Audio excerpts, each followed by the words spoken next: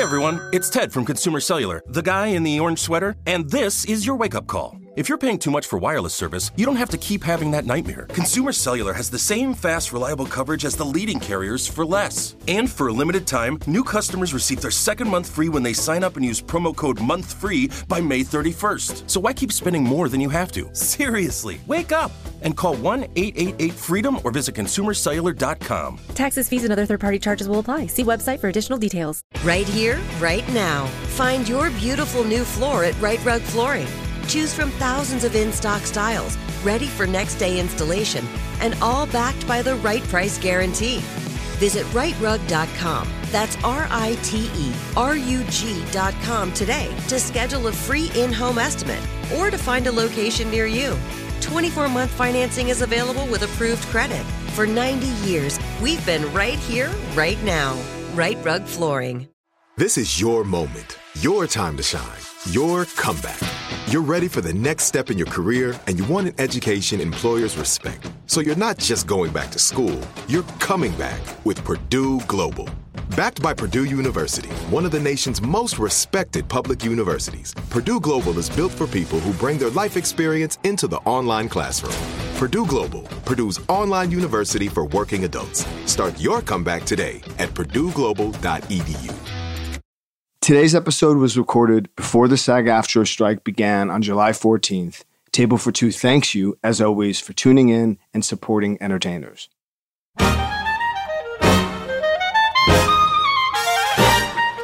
Hello, everyone, and thank you for joining us today on Table for Two. This episode, we're back at the Tower Bar in Los Angeles for another delightful lunch.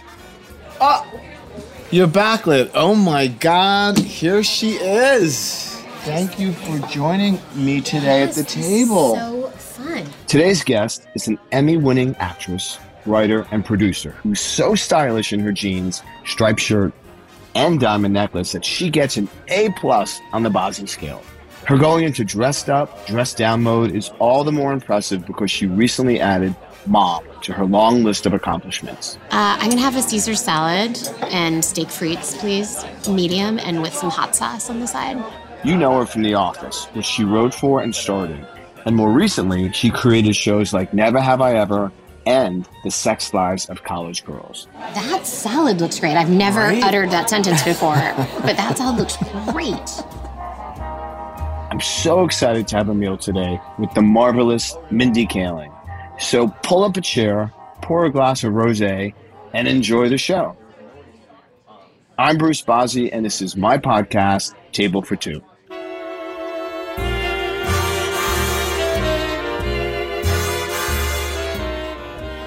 You know, my very good friend Andy Cohen is also a single parent. I began the process of being a father with the idea of it being a single parent, and it's really a very serious decision and a very brave decision, Mindy, that you made. How did that feel for you when you held your baby for the first time? You said, okay, this dream has come true. I think my kids are such a huge part of my life, and I knew growing up, I was always obsessed with romance and romantic love and obsessing about boys, even when I was like 13, 14 years old, and I was like never someone that boys like wanted to date or do anything, so it sort of made the passion and the interest more intense, if that makes sense. Like, so I was very boy crazy with zero success, and so I had this pent-up interest, and I always, you know, in a lot of projects I write and work on are about women who are obsessed with marriage. Both because I relate to it, and I also think it's really funny. And it is. And that's why it is funny. Right. And all the pitfalls of making decisions to make somebody love you and how you change yourself and all that is just something that is so interesting to me and so relatable to me. And there is also a desperation to it that is, you know, makes you incredibly unhappy in my 20s, wanting to find someone, anyone to settle down with. And I think, I mean, that's why I think the show Sex and the City was so groundbreaking, in addition to being so funny and so fashionable. And completely. Darren and Michael Patrick King are so great, but it tapped into this thing of, like, you don't have to be desperate and sad. Yes. And that came out when I was, I think, from the ages of 19 to 23. Yep. So it came out at a great time. But I didn't have, like, money or access to that lifestyle. So, you know, I was still sort of a desperate person who wanted to be in a relationship. But I feel blessed because I was also, if my equal to my desire to find a man, I wanted to have children. Yeah. And that intensified when my mother died. Because for me, it was like, I don't want to be on my deathbed, hopefully in my like comfortable hospital room or even better in my own home and not have anybody around my bed. Right. I want there to be kids and I want there to be grandkids. Right. And that to me was way more important than these other sort of shallow things of like, I want my 6-bedroom house in the Palisades and my kids going to this school with my husband who's a surgeon or the head of a studio. That was all important to me. But the thing that was the most important to me was this relationship with my phantom children that I didn't have. Right. You know, and that when I got older that, you know, they wouldn't, like, weird, like I pictured I'd be like living in New York City and they'd come visit me and we'd like walk to go see plays together and then go to the polo lunch for dinner and I would, you know what I mean? They'd just hang out with me when I'm in my 60s and 70s. Also, there became a thing when all my 20s I would date guys for like 2-3 years and then break up. And then I was on The Office, which was beyond a full-time job as a producer and a writer and a director on that show. And I loved my work. But I stopped when I would be single in these little windows between boyfriends. I started in my 30s to really despise going to parties out here. And what I wanted to start doing, and I don't know if you felt this at all, is I started being like, I really like this vibe of going to friends' houses and they have kids. It feels like it was, on one level, I wanted to have children. On another level, I wanted my social life to change. I wanted it to look different. Like, I didn't need to be going to some house in the hills and like Outpost or the Birds where there, you know, there's no parking and you're walking to a party and it was just a bunch of dudes my age who were interested in women. Very insightful of you. I don't know. I think very insightful for you. And a lot of people don't sometimes have the fortune to sort of take a step back and look at it like that, to sort of say, okay, so therefore I'm going to change how I live my life, approach my life. It's like staying at the party too long, staying in the game too long, and you say, okay, and then you look back and you're like, wow. That was exactly it. I didn't want to stay at the party too long. Yeah. It was the literal party. I was like, I can't stay at these kinds of parties anymore. Right.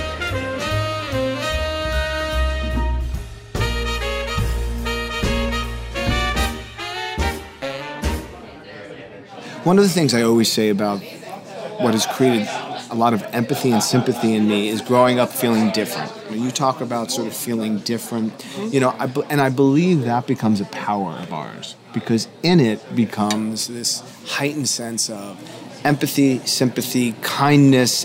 FYI, the thing I have to just say is, you know, when I was telling Ava today at breakfast who I was having lunch with, she was like, well, does she know how much I love The Office? Does she know? I'm like, she knows. That's like, so she nice. knows. Like, she... I love that.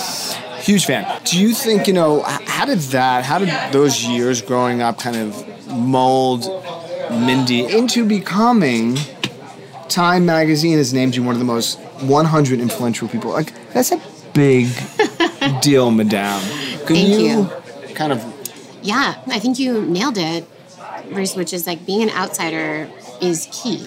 Yeah. You know, and for me, I was an outsider in so many different ways, or I always had this chip on my shoulder growing up, you know, being this like dark-skinned Indian girl, sort of not traditionally attractive, like kind of friendly, overweight kid that was never dating or anything like that. Like, I really felt like an outsider. Yeah. And I think one of the benefits of being the child of immigrants was like I really had to code switch a lot.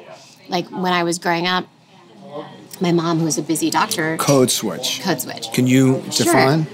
I mean, I use it, and now I'm like, do I even know a definition? I would, and I'm probably using it wrong, so please correct me, but the way that I spoke to my parents, who were Indian immigrants, pretty traditional, and my grandparents and my Indian family was very different than the way that I talked to my teachers and my friends at school, and I had to learn how to do that.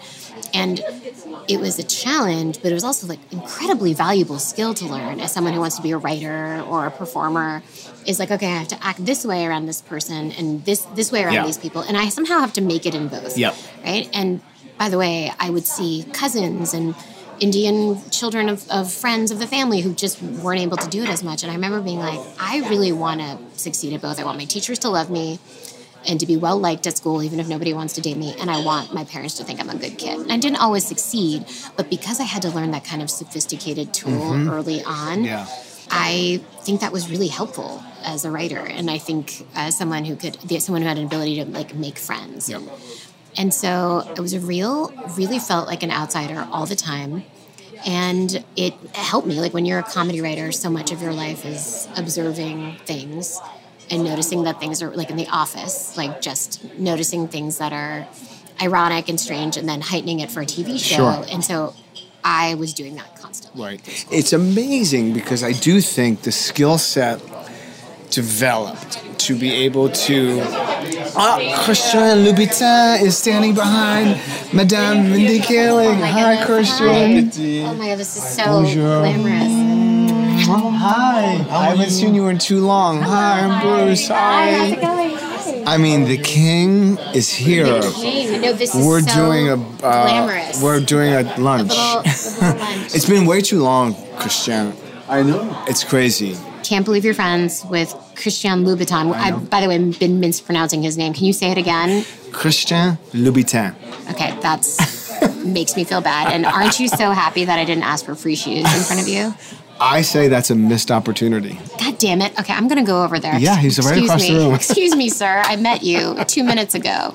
Wait, you know what? What's your size? I'm not saying my shoe size Well, on here. you I can don't send need them over there. My foot fetishists. I have That's true. enough we of won't them. do that.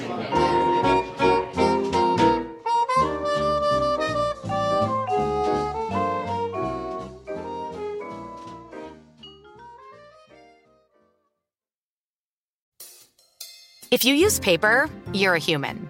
But if you choose paper, you're a papertarian. Someone who lives a paper-based lifestyle because it has a positive impact on the planet. And also because it's the easiest choice you'll make all day. Seriously. It's as easy as reaching for boxed instead of bottled water. It's as easy as opting for beauty products that come in paper packaging. It's as easy as grabbing eggs in a cardboard container. And that's all in one trip to the grocery store, which, if we're being honest, you were planning to go to anyway. But paper isn't just an easy choice. Papertarians know that it's the smart choice, too. Because paper comes from trees, a renewable and sustainably managed resource. And paper products are designed to be recycled. In fact, when you choose products that come in paper-based packaging, those fibers can go on to be recycled up to 7 times. So why wouldn't you go papertarian? I'll wait. Learn more at howlifeunfolds.com/papertarian. Right here, right now. Find your beautiful new floor at Right Rug Flooring. Choose from thousands of in-stock styles, ready for next day installation, and all backed by the right price guarantee. Visit rightrug.com. That's RITERUG.com today to schedule a free in-home estimate or to find a location near you. 24-month financing is available with approved credit. For 90 years, we've been right here, right now. Right Rug Flooring. This is it. Your moment. This is your time to make your comeback with Purdue Global. When you come back with a Purdue Global degree, you create opportunity for yourself, your family, and your future. It's a degree you can be proud of, a degree that employers will trust and respect. Purdue Global offers working adults like you over 175 flexible degree programs to meet your specific career goals. These include associate, bachelor's, master's, and doctoral degrees and certificates. Purdue Global degree programs range from nursing to business to communication and more. Whatever your interest, we have the degree that will move you forward. You have the knowledge, you have the experience. Now it's time to get credit for the work you've done and earn the recognition you deserve with Purdue Global, Purdue's online university for working adults. You know you're worth it. We do too. So don't wait another second to get the degree that will take your career to the next level. Start your comeback today at purdueglobal.edu.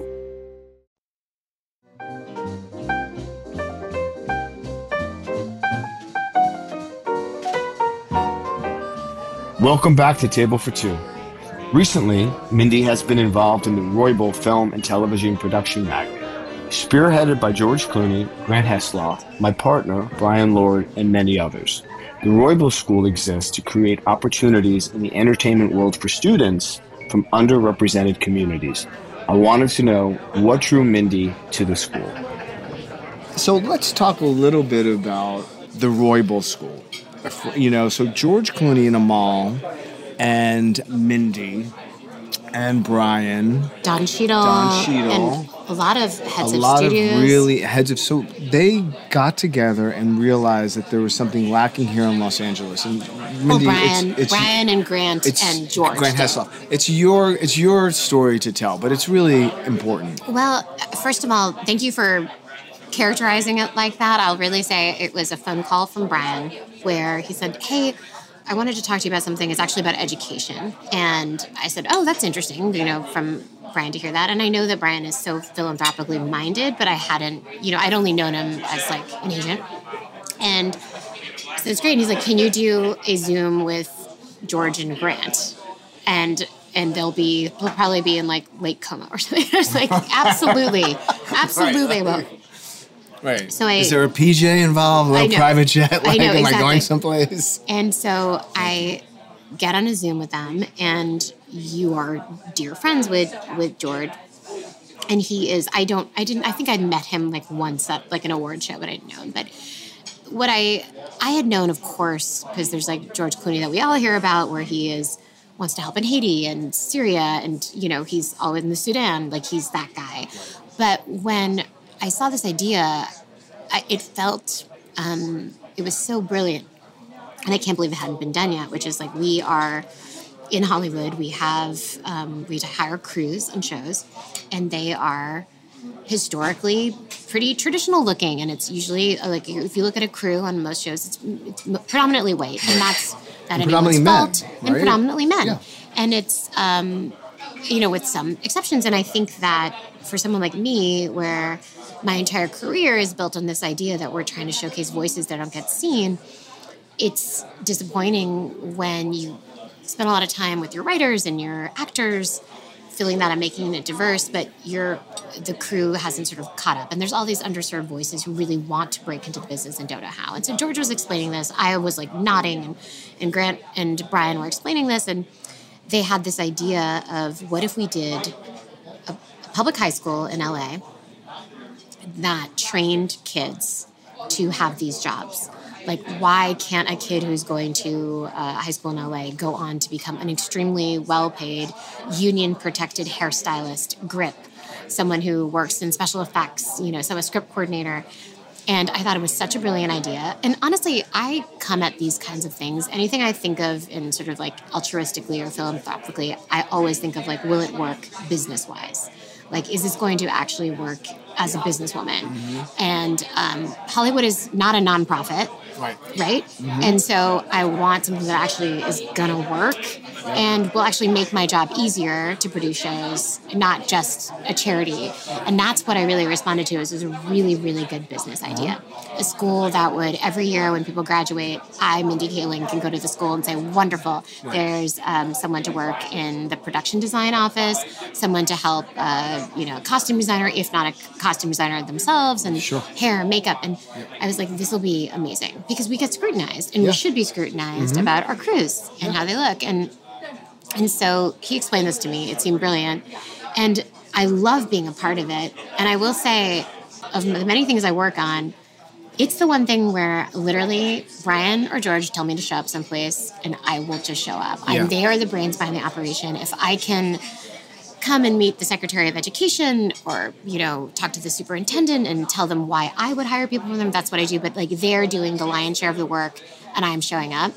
Another thing that happens with these kids is when, they are fully embraced and they graduate and they are placed. They are in a world that they would never be able to be a part of. Yeah. And one of the things that you do is, you paved a way so epically without those lines in play. So for them to see you and to when you go to the class on a given Wednesday afternoon and there's no cameras and there's no stuff and you're telling your story, it's monumental. I mean, that is so nice. People talk about representation so much and sort of like, if you can't see it, you can't be it. And so if I can be part of that or show people that you can do that, then that's amazing. I mean, what's been so nice is I have an incredible costume designer named Salvador Perez, who is Latino and he's gay, and he got an Emmy nomination for one of my shows. And he started working with Roybal. And I think that's really meaningful. He's born and raised in LA. Yes. You know, like he is Mexican-American. And he has gotten to the highest level of costume design. And it hasn't been easy for him. Right. And he is so groundbreaking. And to be able to be the person that connects him to the school so people can see that and be like, he has a great life. Like, he makes good money. Yeah. He's around interesting, fun people all day. It's amazing. You know, my drawings that I do and the sewing that I do, they don't just have to be like little doodles that I do before I go do whatever job I'm supposed to do, you know? And so I think that's exciting. I think it'll be really great when, it'll be... You know, when these classes start to graduate. Yes. I mean, I really want to stress, however, that this project is completely the brilliant George Clooney product. Okay. And it is George and Grant and Brian, and I feel lucky to just be part of it, come and speak about why it's important to me, but it is truly them, and I feel like blessed to be part of it. And I hear you. Okay. I hear you, Mindy, and I also I'm like so worried George and Grant are going to listen and be like, hey, what the fuck? Okay, they might have been the engine that like... Don Cheadle's going to be like, I show up more than you. Don's like, wait, what the hell? You know, Don Cheadle really holds grudges. I can't have Don Cheadle mad at me. Right.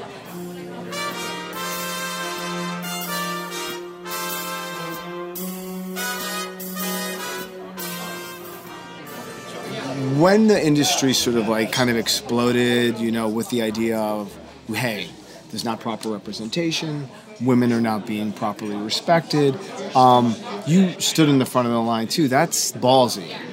I think it's a challenge when you're trying to start a company, have it work, be successful, not this one-hit wonder where you're like in some magazine articles 1 year and then 2 years later people have moved on. Yeah. And also be a role model and someone who stands up for something. I am still learning like every day. It's like I look at people like Kerry Washington, Ava DuVernay, who are incredible. Amazing. Maha, you know, very well. And they're so politically engaged. And also, like, you know, Maha and Kerry have kids. And, and I'm literally look at them and I'm like, how do you do this? Because it's, you know, the truth is, and I'm still learning this, is like, I got into the business when I was, you know, when I was dreaming of doing this, 17, 18, 19 years old. I wanted to do this so that I could, like, write comedy shows and be on Saturday Night Live and be super successul and famous and funny and have everyone want to be like me and be rich and famous and all those things. I didn't go into it being like, how do I change the status quo? Like, I just wasn't that person. Right. And I'm not proud of it, but that's the truth, right? And I think that evolving from someone who's like, if you're going to make it as a comedy writer or make it on TV, it's like you have to have this singular focus that is kind of exceeds your talent, right? It's more important than your talent and your belief in yourself. So then when you shift into this thing, when you're suddenly an employer, and you're like, oh, like, I am not just this artist who wants to make it big anymore and make an artistic statement and have everyone adore me like they would Steve Martin or David Letterman, right? Like, I have to be someone who stands for something because I don't look like Steve Martin and David Letterman. Right. That is a challenge that I face every day. I'm imperfect at it. I am always fucking up. I want to, but now it's like I am held accountable by the people who work for me. I'm held accountable by my daughter and my son to a lesser degree. And so it's something that I'm really learning about. There are times, you know, right now we're in the middle of a writer's strike. It's a very complicated issue, a political issue, and I picket, and then we had like a South Asian picketing event, and, you know, I'm like, okay, I got to go to that. I want to turn up for my people and show up and know that I care. It's like important for me to go. Because the past 5 years have been so transformative politically, it's like you can't hide behind anything. You just have to like be like, what am I standing for? And you can't sort of make a private political decision anymore. You have to be like, well, I'm someone who believes that women have been treated abhorrently, even if I've been sort of lucky. Not everyone has been, you know? And I think that takes a lot when you're just trying to stay afloat.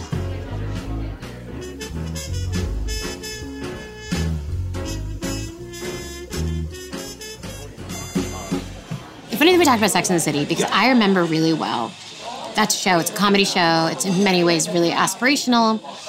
It's feminist, but it's not overtly political, you know, which is why I think it was so popular. And yet, at some point, Matthew Patrick King, I don't know how much of the how much of the series you've seen. Everything. You've seen everything, right? And I've seen everything at least once, right? I've seen it all. Okay, good. I didn't want to make generalizations and be like, how dare you? I'm a gay man who has not seen Sex and the City, but seeing as you're very good friends with Sarah Jessica Parker. Yes, as you should be. As am I. But she was not at the Met Gala this year, I don't think. Was she? I don't think she was, no. I love that you're like so in tune. I don't think she was. I don't know why, but I don't know. Yeah. Because when she goes, it's like an event. She takes it seriously. It's a responsibility. It's fashion. She's making a statement. So She's one of those people where when I was, as a little tangent, when I was in the office and I loved fashion and would go and look at all the photos on like Getty Images, or like Elle would be like, here are the best looks, or Vogue would look at the best looks. I would, as this nerdy comedy writer on The Office who was like, I'll never get invited to that, like whatever, I would see in her look. Yeah. You know, like she cares so much about the theme and like interpreting it. She's such an artist. Yes. And it seems like a lot of work. Yes. And I just respected that so much. And you're right. She's an artist. She's an artist. And like there was no like when she was going like reveal. Like very quiet. Like this is what it is. Yeah. She's just and just to her, some people go and it's about them, and it's about I have arrived, you know, whatever. And she's like, I'm here in service to a designer, which I think is really amazing about her. Yes. Because it's not always that way. No. You know, people sort of forget about the designers, like their moment to be fabulous in a kooky costume. Right. But anyway, that was my tangent too. I remember really well thinking about in Sex and the City, which is not a political show, when they decided to do the episode that Carrie had an abortion. I don't know if you remember that, but that was a big deal. Yeah, big deal. Right? And really brave. And thinking like, you know, I do shows that are all about women. I do a show right now, but it's literally called The Sex Lives of College Girls. Right. And if those girls aren't dealing with girls who are getting abortions, then... And it's nothing that anyone has pressured me to talk about or anything, but I'm like, if Carrie Bradshaw, who's the most beloved character on a worldwide hit, can say that she's had an abortion, like, what does that mean for shows I do, you know?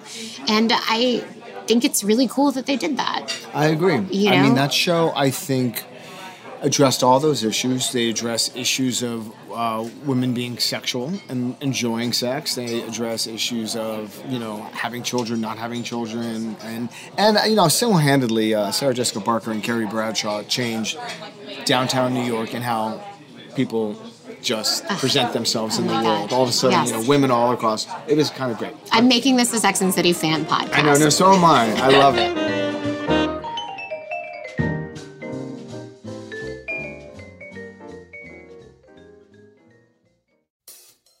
If you use paper, you're a human. But if you choose paper, you're a papertarian. Someone who lives a paper-based lifestyle because it has a positive impact on the planet. And also because it's the easiest choice you'll make all day. Seriously. It's as easy as reaching for boxed instead of bottled water. It's as easy as opting for beauty products that come in paper packaging. It's as easy as grabbing eggs in a cardboard container. And that's all in one trip to the grocery store, which, if we're being honest, you were planning to go to anyway. But paper isn't just an easy choice. Papertarians know that it's the smart choice, too. Because paper comes from trees, a renewable and sustainably managed resource. And paper products are designed to be recycled. In fact, when you choose products that come in paper-based packaging, those fibers can go on to be recycled up to 7 times. So why wouldn't you go papertarian? I'll wait. Learn more at howlifeunfolds.com/papertarian. Right here, right now. Find your beautiful new floor at Right Rug Flooring. Choose from thousands of in-stock styles, ready for next day installation, and all backed by the right price guarantee. Visit rightrug.com. That's RITERUG.com today to schedule a free in-home estimate or to find a location near you. 24-month financing is available with approved credit. For 90 years, we've been right here, right now. Right Rug Flooring. This is it. Your moment. This is your time to make your comeback with Purdue Global. When you come back with a Purdue Global degree, you create opportunity for yourself, your family, and your future. It's a degree you can be proud of, a degree that employers will trust and respect. Purdue Global offers working adults like you over 175 flexible degree programs to meet your specific career goals. These include associate, bachelor's, master's, and doctoral degrees and certificates. Purdue Global degree programs range from nursing to business to communication and more. Whatever your interest, we have the degree that will move you forward. You have the knowledge, you have the experience. Now it's time to get credit for the work you've done and earn the recognition you deserve with Purdue Global, Purdue's online university for working adults. You know you're worth it. We do too. So don't wait another second to get the degree that will take your career to the next level. Start your comeback today at purdueglobal.edu.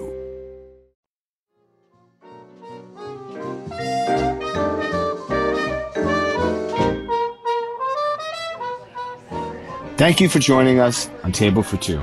You probably know Mindy as the wonderful and hilarious Kelly Kapoor on The Office, but you might not know that she also served as a writer, producer, and director. I'm curious to know more about her time behind the scenes. I have to ask for Ava. I just have to know, do you have a favorite episode? Do you have a favorite? Yeah, so I love talking about The Office, and I don't get to talk about it that much. Really? Yeah, I think, I don't know, I don't really do podcasts. This is like one of the 2 podcasts I've ever done. Lucky. No, I truly don't. And I love talking about The Office. And yeah, I wrote something like 24 or 25 episodes of the show. Jeez. And one kind of episode that I always would write was, for some reason, I wrote a ton of the Christmas episodes. Okay. When I was growing up as like a TV addict. Yeah, what were your shows? Well, so I was not picky, so I watched everything, like whatever I could find. So I watched Must-See TV in the 90s was huge for me, like Seinfeld, Friends, but I also watched like the shows that were like in between the hit shows on NBC. You know how they would kind of have like Wings or The Single Guy or, you know, or it'd be like the Brooke Shields show. You know, I'd watch everything. Right. And I Suddenly loved Susan. It. Suddenly Susan, Right. yes, you know. Thank you. Which her documentary, by the way, is amazing. Beyond. She's incredible. Woman's a warrior. She's a survivor. Everything. Yeah, I really love her. And I was in love with her growing up. Yeah, in the gay way. I was in love with her in a gay way too, and who wouldn't be? And then she like went to Princeton. Like she really was she did everything. Yeah. Her husband seems normal, like you know what I mean. Like it's like she's sort of like her daughters are cool, at least from the one scene in the documentary. Right. But I have nothing to promote, so I'm just here promoting documentaries and Sex and the City. Okay, so no, what you have, what you're doing, what we're doing together, which I think people that pull up a chair is we're having lunch, we're having a conversation, and people don't do that anymore. So, so I would recommend that documentary, which was amazing. And then did you see the Michael J. Fox documentary? Still loved it. Loved it. And I just watched, almost done with the Mary Tyler Moore. Oh, I haven't seen that one. Mindy, it's great. But The Office. So I loved the Christmas episodes. And here I am, like, I'm not Christian, I'm Hindu. I've always loved Christmas. It's so cinematic to me. Right, exactly. And what I love about Christmas episodes in Must-See TV, like in 90s and the 80s, is that there was something where when you did a Christmas episode, it could be a little bit more sentimental. Something magical could kind of happen in the episode because everyone's like sort of in the Christmas spirit. And that was true in The Office. Like we would do these episodes where Michael was often in a Santa costume, and we would, because we live in LA, like we'd shoot these in August when it's like 90 degrees out in the deep valley. And they would fill it with snow for these exterior shots. And so I'd write these episodes where they always had to go outside because I wanted them to like fill, because the show takes place in Pennsylvania. And so they'd fill it with snow, and we'd just get to be in this sort of fake snowy Christmas, like a paradise for the 6 to 7 days that we shot the episode. And so I love those episodes because I was deeply homesick for the East Coast. Sure. And it sort of was like a way to experience that and sort of have NBC pay for it. And so I love, and you could also be a little bit more, that show is really funny and not very sentimental. And I felt in those episodes we were allowed to be a little bit more romantic. Are you surprised, sort of like the new audience that keeps being birthed and appreciates this timeless, from, you're telling these stories, you're writing 24, 25 episodes. These are resonating with... I am surprised. I am surprised because, not so much because I love the show and the writing staff, almost everyone who I worked with for like my favorite seasons, like seasons 2 and 3, have gone on to become like great showrunners of their own shows and show creators. But, I think what I'm surprised about is that it was a network show and it felt cool. Yes. And that doesn't happen that much anymore. Right. There's great network shows. Like there's a couple exceptions, like Abbott Elementary, which is such a great show, but they don't tend to feel cool. Yeah. And there's something about that show that feels like, now I think young people would be like, oh, that feels like a streaming show, which is why I think it made sense that it was like on Netflix that people saw it. But in terms of like how it pushed the envelope, I think it's such a great thing that a show that was like that, which really demands its audience to be sophisticated. Like, you'd have this guy who'd say things that were offensive, like, you know, Michael Scott and Dwight would say things to all these protected classes that would offend them. And yet you knew the audience who's watching it knows that they're not inherently bad people. They're just flawed, and you can contain multitudes. And I think that shows now and underestimate audiences being sophisticated, that they know that. And so I think one of the reasons it's so popular now is it feels sort of like dangerous, or like, I can't believe they're saying that. Yeah. And I miss that about TV. You know, my shows are about a lot of like horny women who like want to have sex and be seen and find love. So we get to push the envelope in a completely different way. But that feels like, I hope we can get to a time where studios feel less afraid about, because the audiences, I think, are really smart. I agree. And can handle it. Yes. You don't watch that with Ava and you're like, okay, now we have to have a conversation about how Michael Scott is someone who does microaggressions, and like, you get it. She's smart. She knows, like, completely. Don't be like him. And she doesn't even want me in the room, you know. That's so funny. We talk about The Office, we talk about Sex and the City, we talk about Friends, we talk about these shows, Seinfeld, talk about these shows that like, they hit with people so specifically because they're, you know, based on like real life situations that are evergreen. So what I also love about all these shows is a lot of it all takes place prior to people looking at their phones and being, you know, it's all about human connection.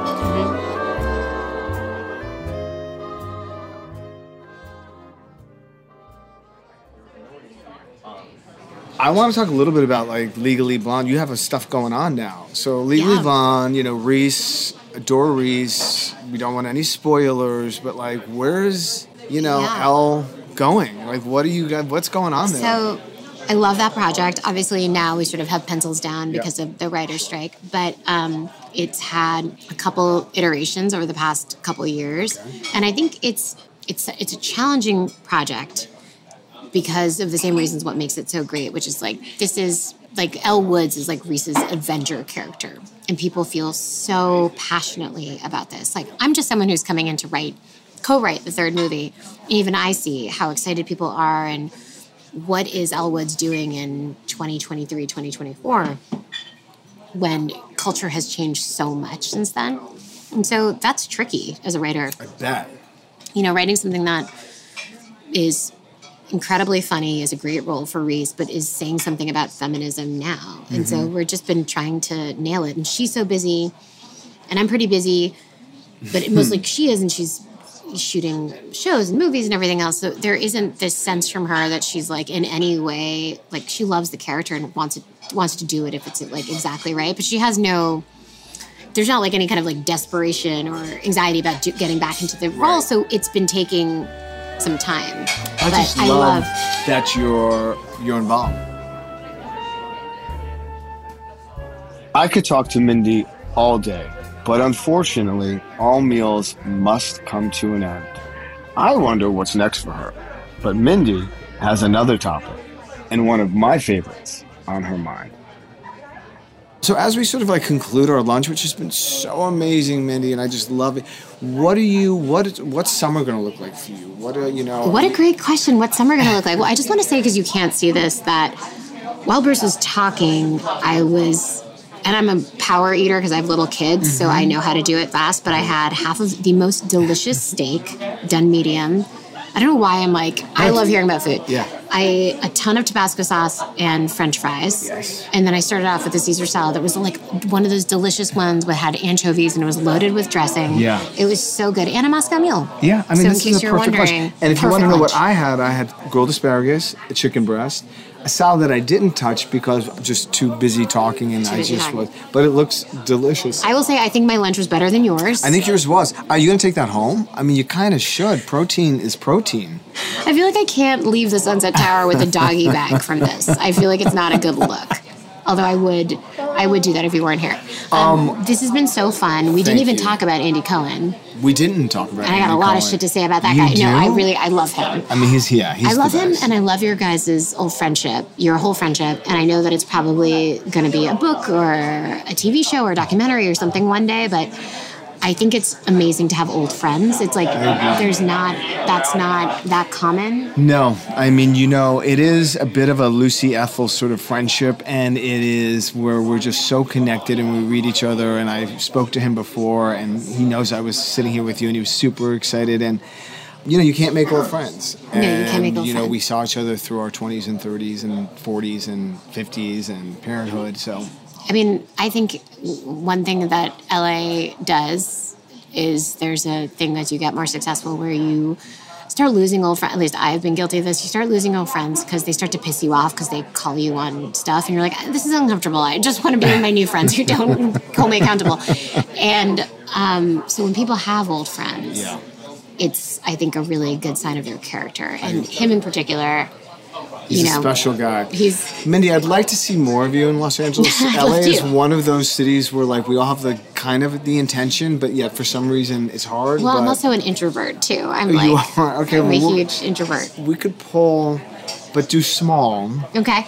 With Brian at the house. This is Brian and Andy Cohen and George Clooney. Andy Cohen, and just a small group. That's it. So if you're listening, you're more than welcome. SGP, Matthew. She wants to bring Matthew Broderick. Right? That's fine. Anderson Cooper. Okay, just a small Jeff Bezos and Lauren Sanchez. Just right. That exactly. group of 10. That's an easy Normal group to get people. together. Yeah, just low key peeps.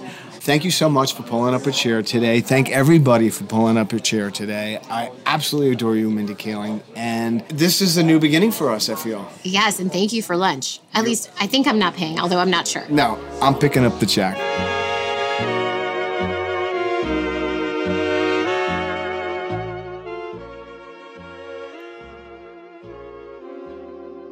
Table for Two with Bruce Bozzi is produced by iHeartRadio, 737 Park, and Airmail.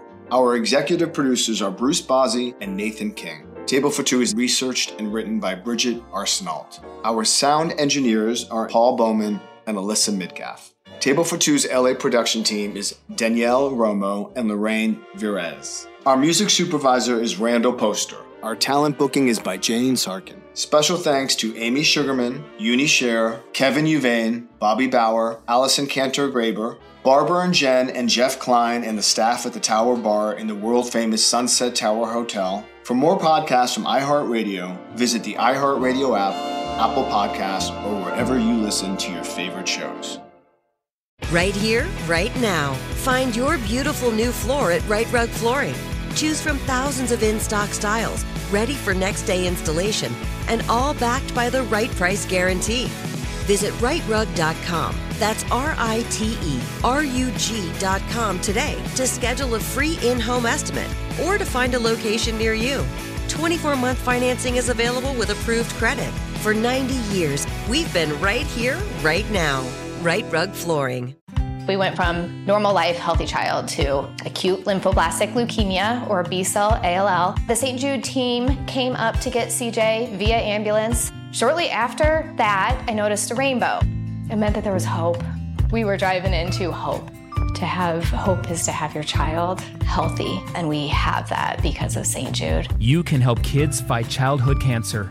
Please become a St. Jude Partner in Hope today by visiting musicgives.org.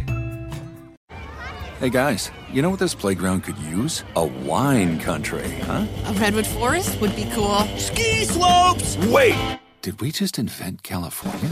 Discover why California is the ultimate playground at visitcalifornia.com.